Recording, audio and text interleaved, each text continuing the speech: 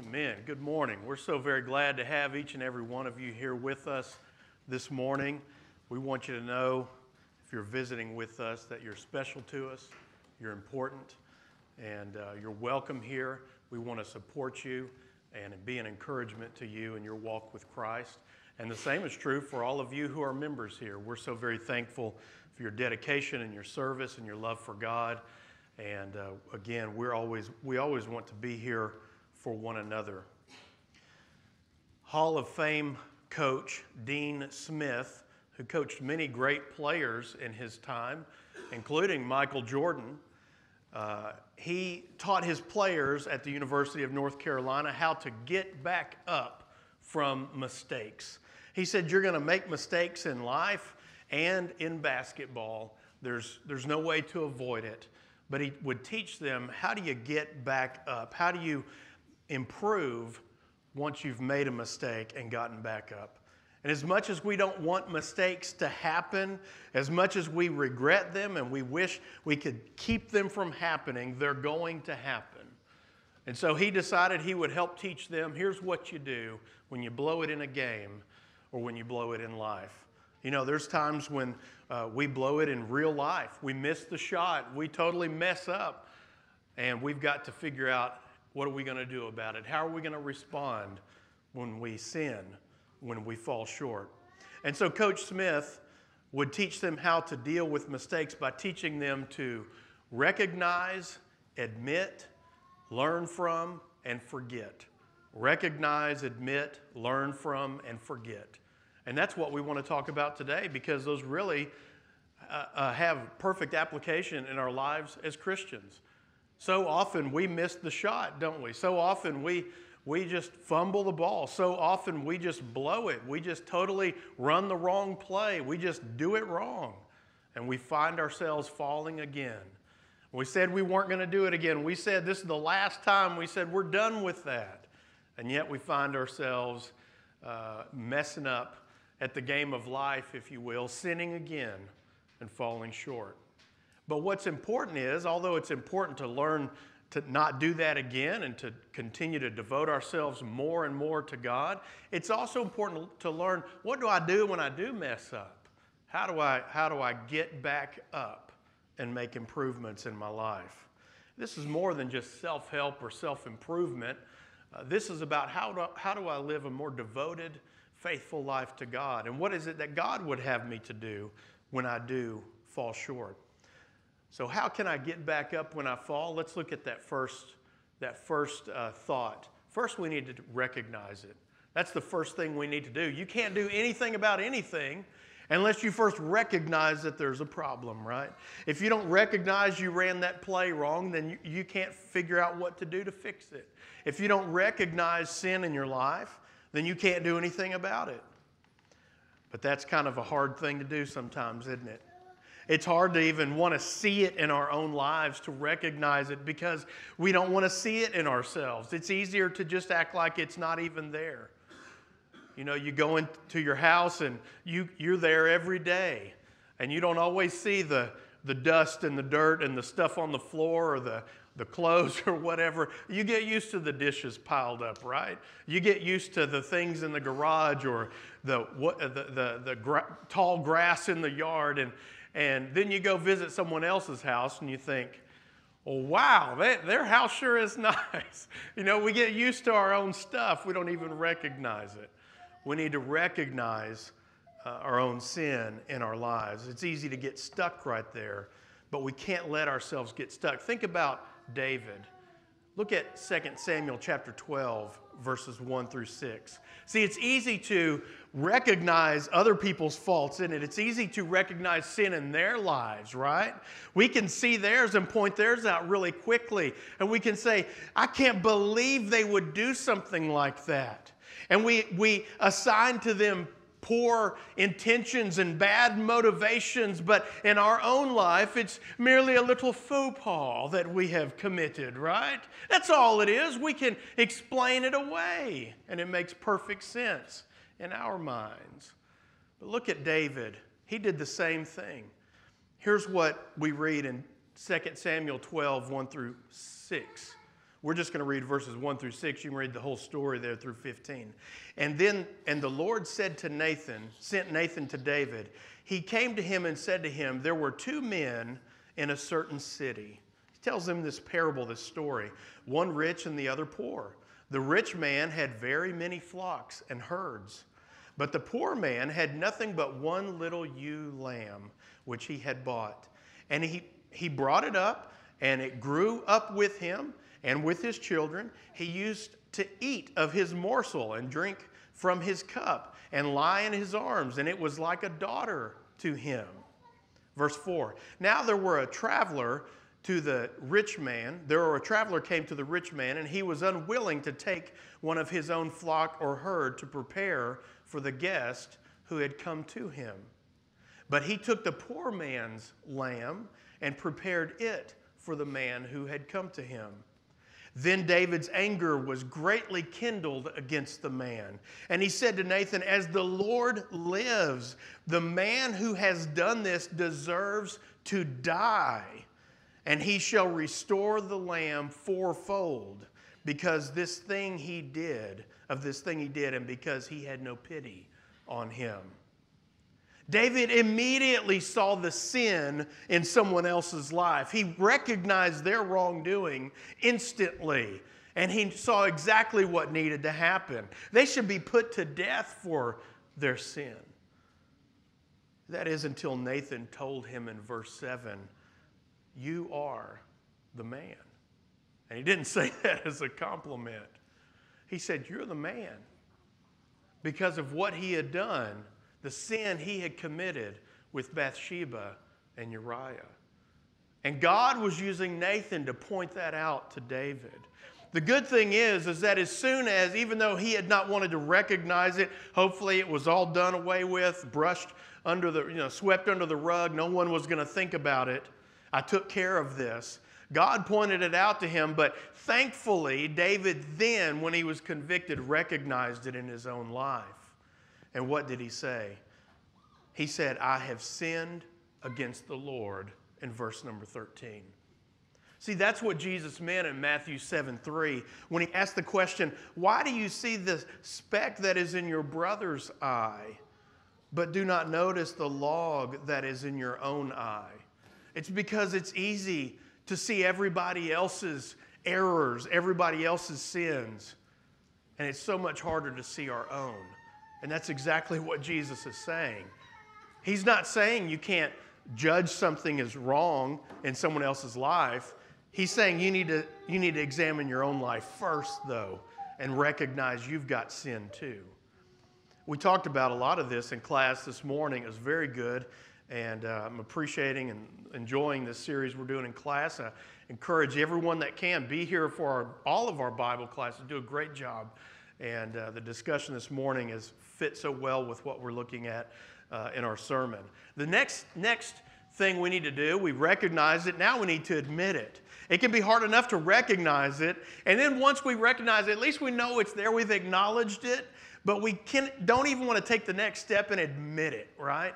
And admit that we have some fault. We see it in the room of our life. We see it over there, but we just kind of hope it stays over there. But what we need to do with sin in order to get back up off the ground when we've fallen is we need to admit it.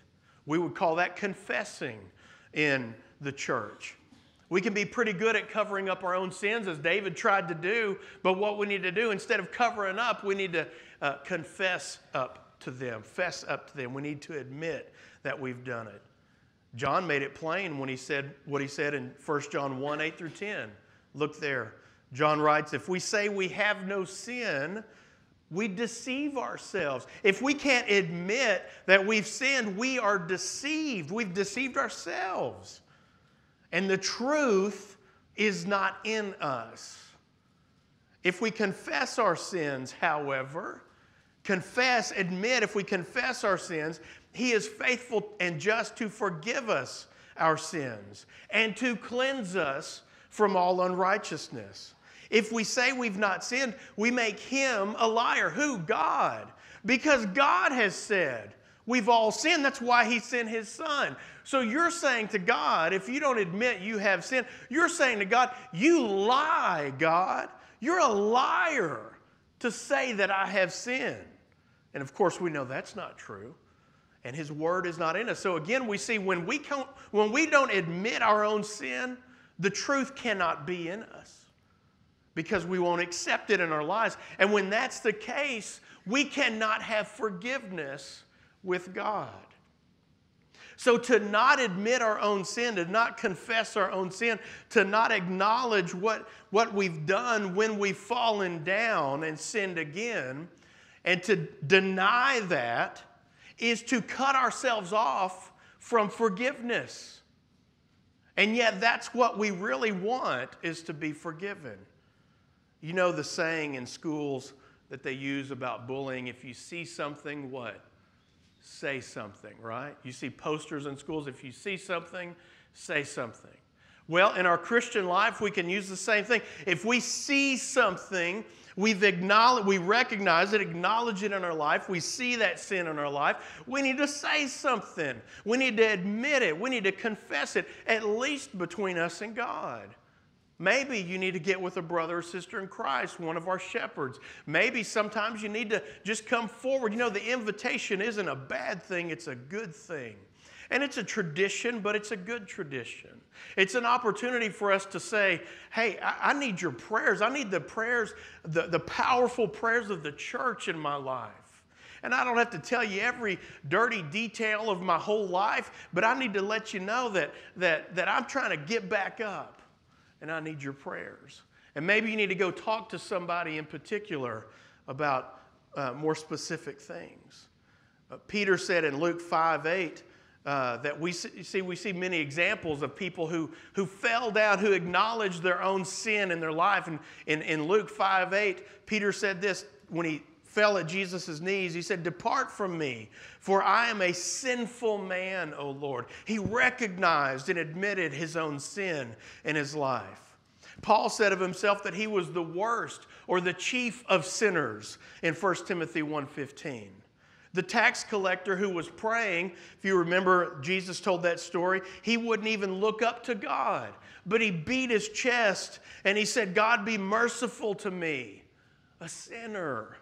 Luke 18:13.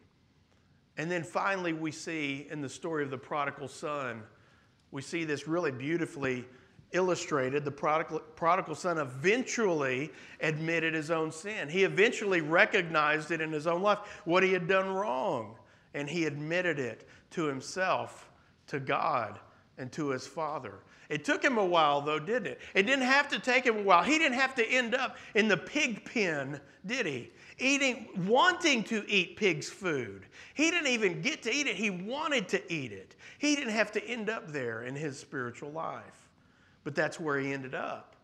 And it's when he recognized and admitted, he was able to turn things around. And in Luke 15, 18 through 19, he says, "I will arise and go to my father, and I will say to him, 'Father, I have sinned against heaven and before you. I'm no longer worthy to be called your son. Treat me as one of your hired servants.'" He just wanted to be back with his dad. He just wanted to be right with his dad again and back in the blessings of his household.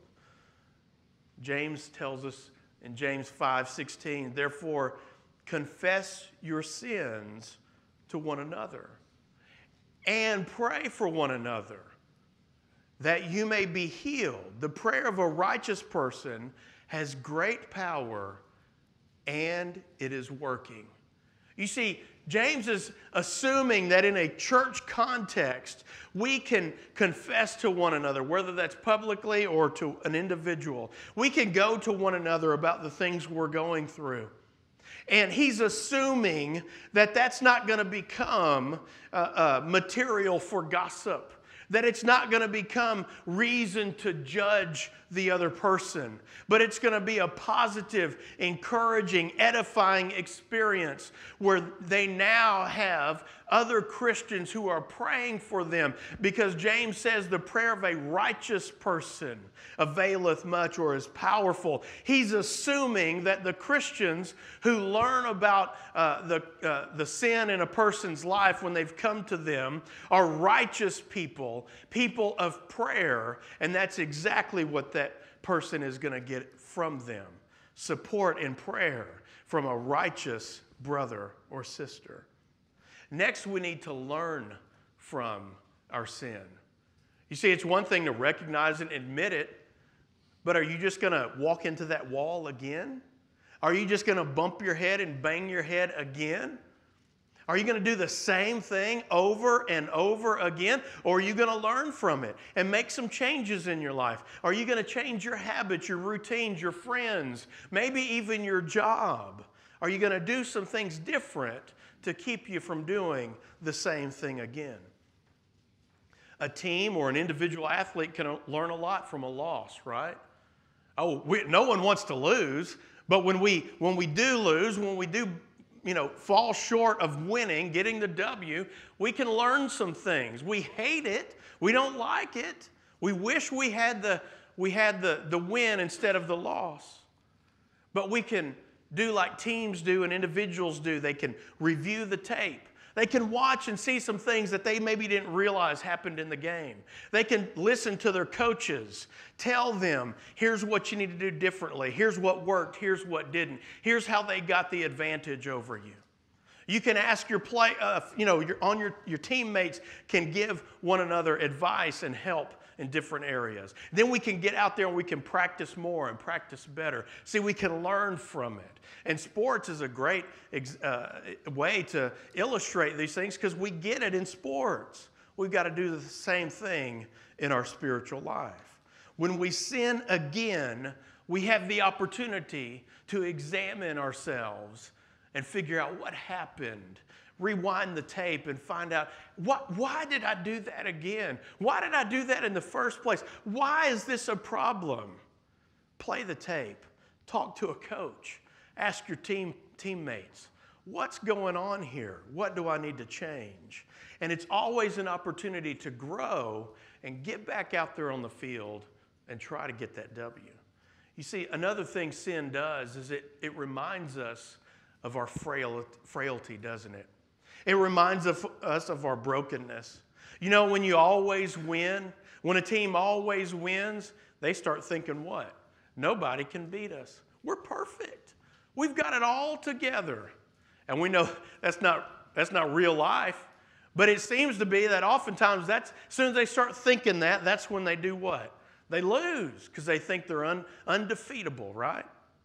In our own life, we can't go through life thinking that we're not sinning, sin can't touch us, not me, everybody else, because as soon as we do that, pride comes before a what? A fall. We set ourselves up for the devil to take advantage of us. And so we need that reminder to learn from our sin. Not to repeat it, but to learn, you know what? This reminds me what Jesus did for me. This reminds me how dependent I am on God. This reminds me to set my mind on things above. This reminds me to go deeper in my study, deeper in my prayer, deeper in my relationship with Christ, because I need it. Peter wrote in 1 Peter 1, 13 through 16, therefore preparing your minds for action and being sober-minded, set your hope fully on the grace that will be brought to you at the revelation of Jesus Christ. As obedient children, do not be conformed to the passions of your former ignorance. See, how can I learn and no longer be ignorant? How can I continue to learn and no longer be conformed to the passions of my former life? But as he who called you is holy, as we talked about in class this morning, you also be holy in your conduct. See, I've got to learn from my sin so that I can strive to be holy the way God has called me to holiness. Since it is written, you shall be holy, for I am holy. That goes all the way back to Leviticus. God wanted his people to be holy. Will we ever fully attain that? Will we ever reach in this lifetime perfection and sinlessness? We know the answer is we won't. But God says, here's the bar. Here's what I want you to strive for. Here's the goal line that I want you to run for, and you don't stop running. If you trip and fall, if someone trips you, if you run over your own feet and fall, you get up and you start running again. That's what He wants for us. We won't ever reach the goal, but God has called us to run for it. Now, finally, we need to learn to forget it. And I think these are all hard because we don't even want to recognize it. We don't want to admit it. And learning from it is hard. Maybe that's an easier one for some. But forgetting about it? Are you kidding? Lots of people are haunted by the sins of their past. The things they regret, aren't they? They can't shake the thought of the things they've done wrong in their past. Maybe it was a long time ago. Maybe it was yesterday. Maybe it was this morning. And we feel so guilty. We let Satan beat us up and hold us down because of sin in our life and the things we've been forgiven from. You see, what happens is we let our past hold us down and hold us back. And then we never get to experience God working in our lives in the present and in the future. Because we keep ourselves locked in the past of our sins, the regret and the hurt that haunts us. And we're of no use to God, of no service to Him, like He wants us to be in the present and in the future. And that's not how God wants us to live. He gave His Son to forgive us of our sins. Think about it. Why does God tell us so many embarrassing details about people's lives in the Bible? Can you imagine being one of those people in the Bible and the author of that letter just said all this about you? We would try to get to the moon as quickly as possible. These are embarrassing things. You don't want anybody to know so many of these things that we read in the Bible. Paul is a really good example of this, isn't he? As much as we love Paul, poor Paul, his life is just laid open for us to look at. But that's a good thing. God gave us that for a reason because He knew we needed to see that in others, to know that as bad as they messed up and God worked so powerfully through them, He can do the same thing in my life. Look at some things about Paul.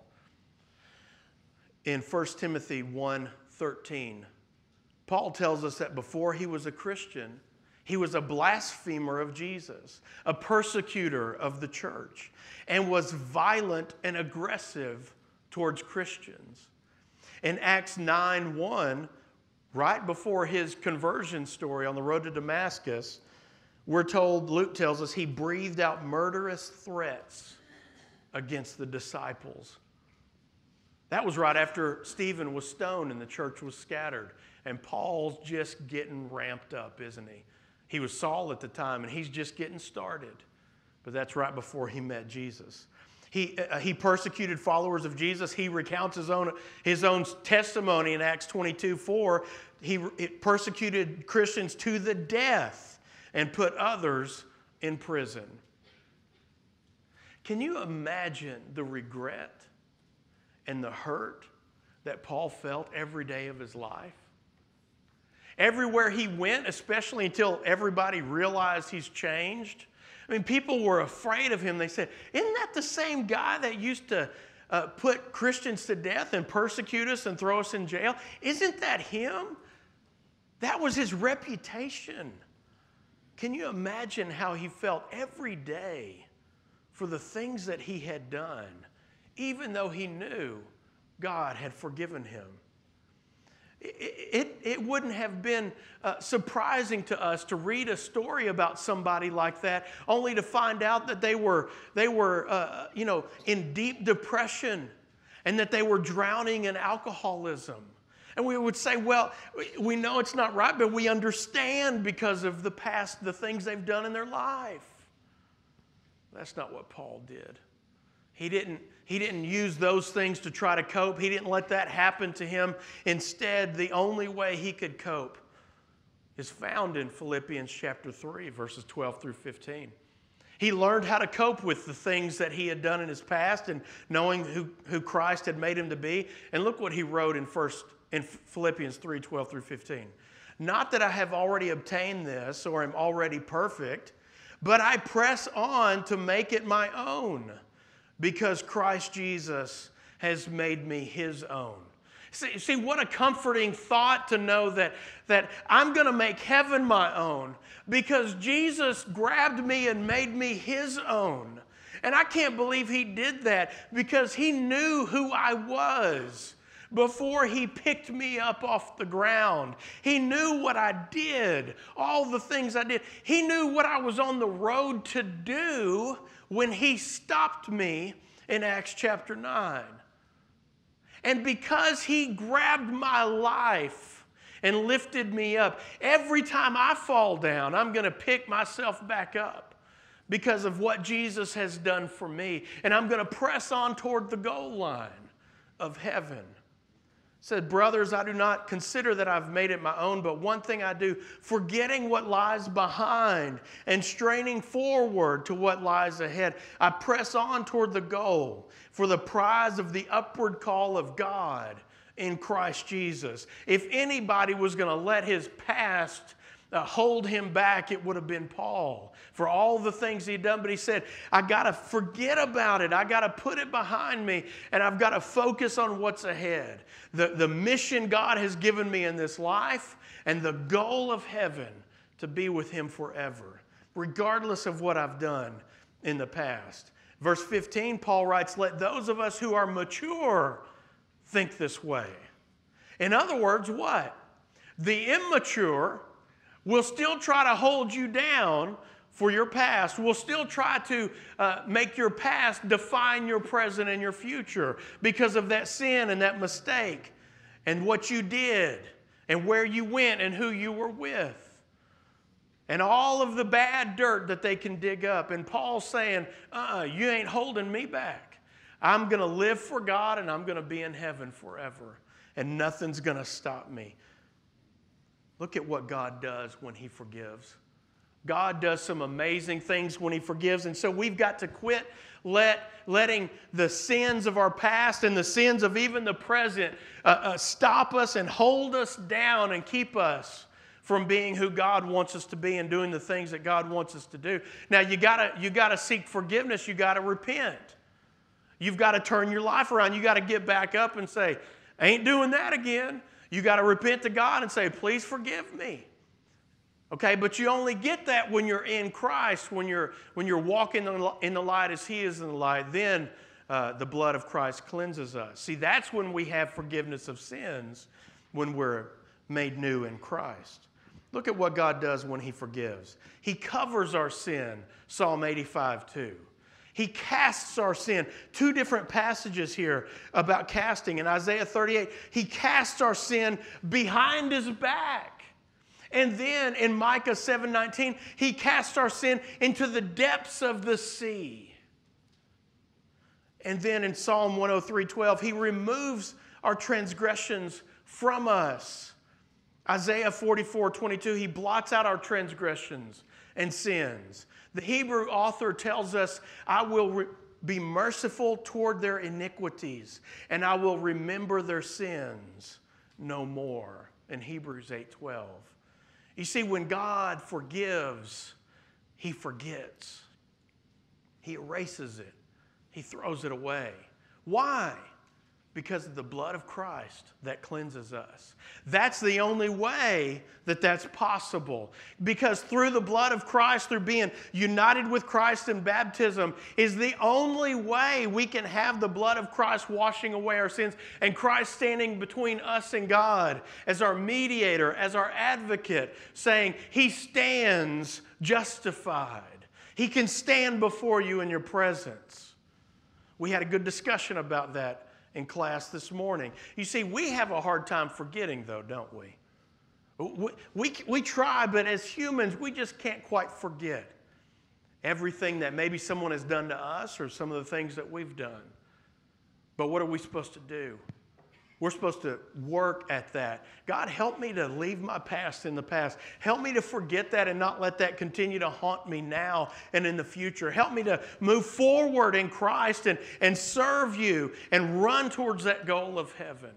That's what needs to be our prayer and our aim. Even though we can't forget it totally the way God can, we need to do like Paul and put the past in the past and start living for God now. And then when we stumble and fall again, we scrape up our knees, we bang our face on the ground, we skin up our elbows, we get back up, and we tell God, I did it again. Please forgive me. I want to be more devoted. I want to be more sincere, more faithful to you because of what you've done for me. And when you're in Christ and you've been baptized into Him, raised to walk in newness of life, you have that forgiveness of sins. That continual forgiveness that comes through the blood of Christ. Can we help you this morning get up? Maybe you've fallen. Maybe you've been stumbling. Maybe you've been having a hard time moving forward in your relationship with God and running towards that goal of heaven and being vibrant in your faith. Maybe you hadn't even started running. And you've let the past hold you down. You've let the present hold you back from making that commitment to God. And you say, well, when I get things figured out in my life, when I get some things fixed, when I stop doing these things and get right, then I can turn to God. God says, you got it all wrong. Because you ain't never going to fix this. That's why I sent my Son, so that He can. And that's why we surrender ourselves to God and fall at His mercy and fall at His grace, because He's the only one that can do anything about the sin in our lives. Can we help you this morning? Do you need to obey the gospel and become a New Testament Christian? Maybe you want to start studying about that. What does that mean? Do I understand that? I want to start talking to somebody about that. Maybe you're ready to repent. Maybe you need to confess. Maybe you're ready to turn your life around and start being faithful again. If we can help you this morning, we invite you to come forward as we stand and sing.